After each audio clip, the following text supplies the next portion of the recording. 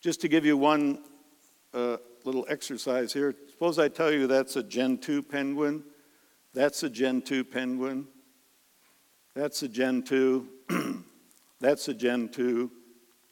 Where's the Gen 2? I can't see anybody, but I think I see somebody pointing up there. Now notice I did not show you that picture. You extracted some commonalities from the others that let you be right there. And we, in this case, a postdoc who's now teaching Williams College, Nate Cornell, and I decided this has to be one case where blocking, massing, is advantageous.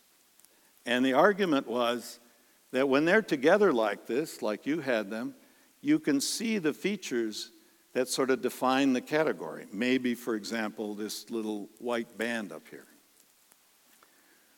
Whereas interleaving or spacing makes that very difficult to do. You see a Gen 2 here, then a Lachesis, then a Reinhard, then a Gen 2, and thinking back here to what's common is more difficult. I think I have put an extra slide in here, get rid of that. So we had people learn the styles of 12 different painters by seeing 6 examples of each painter's paintings.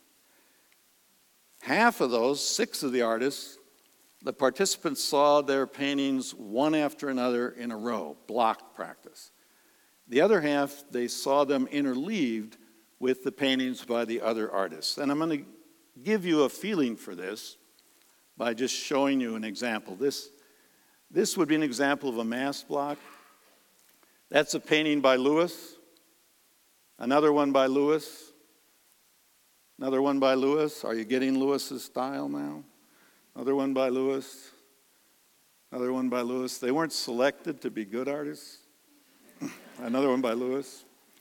So in an interleave block, on the other hand, you'd see the 6 individual paintings by a given artist intermixed with paintings for the other artists, and it would be like seeing that there's a Pisani, there's a Wexler, there's a Schlorf, there's a Straccialat,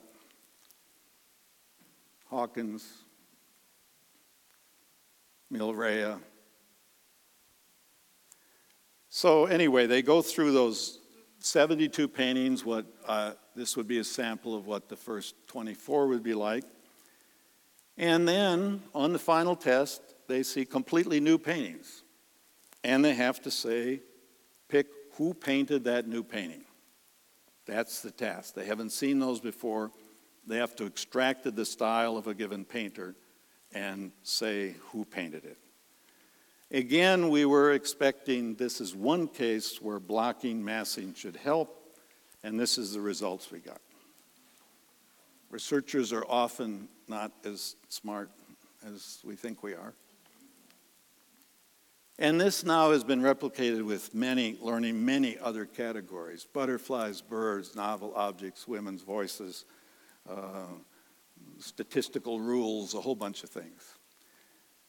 Now, what had made this research have a big impact is something we kind of threw in almost as an afterthought. After they were tested, and on this test had done better with the artists that were interleaved, we asked them this question: which do you think helped you learn more, massed or spaced?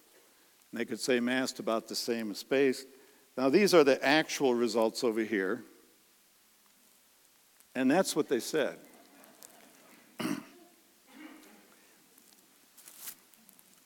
Now, this has been replicated many times, and actually, Dr. Veronica Yan, who's here somewhere in our lab, has been trying to explore what sort of experience do we have to give people, what sort of instruction would lead them to come to realize the benefits of interleaving.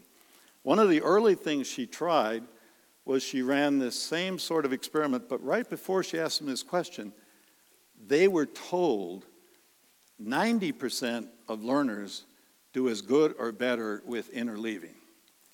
What she found was that 80% of people think they're in the other 10%.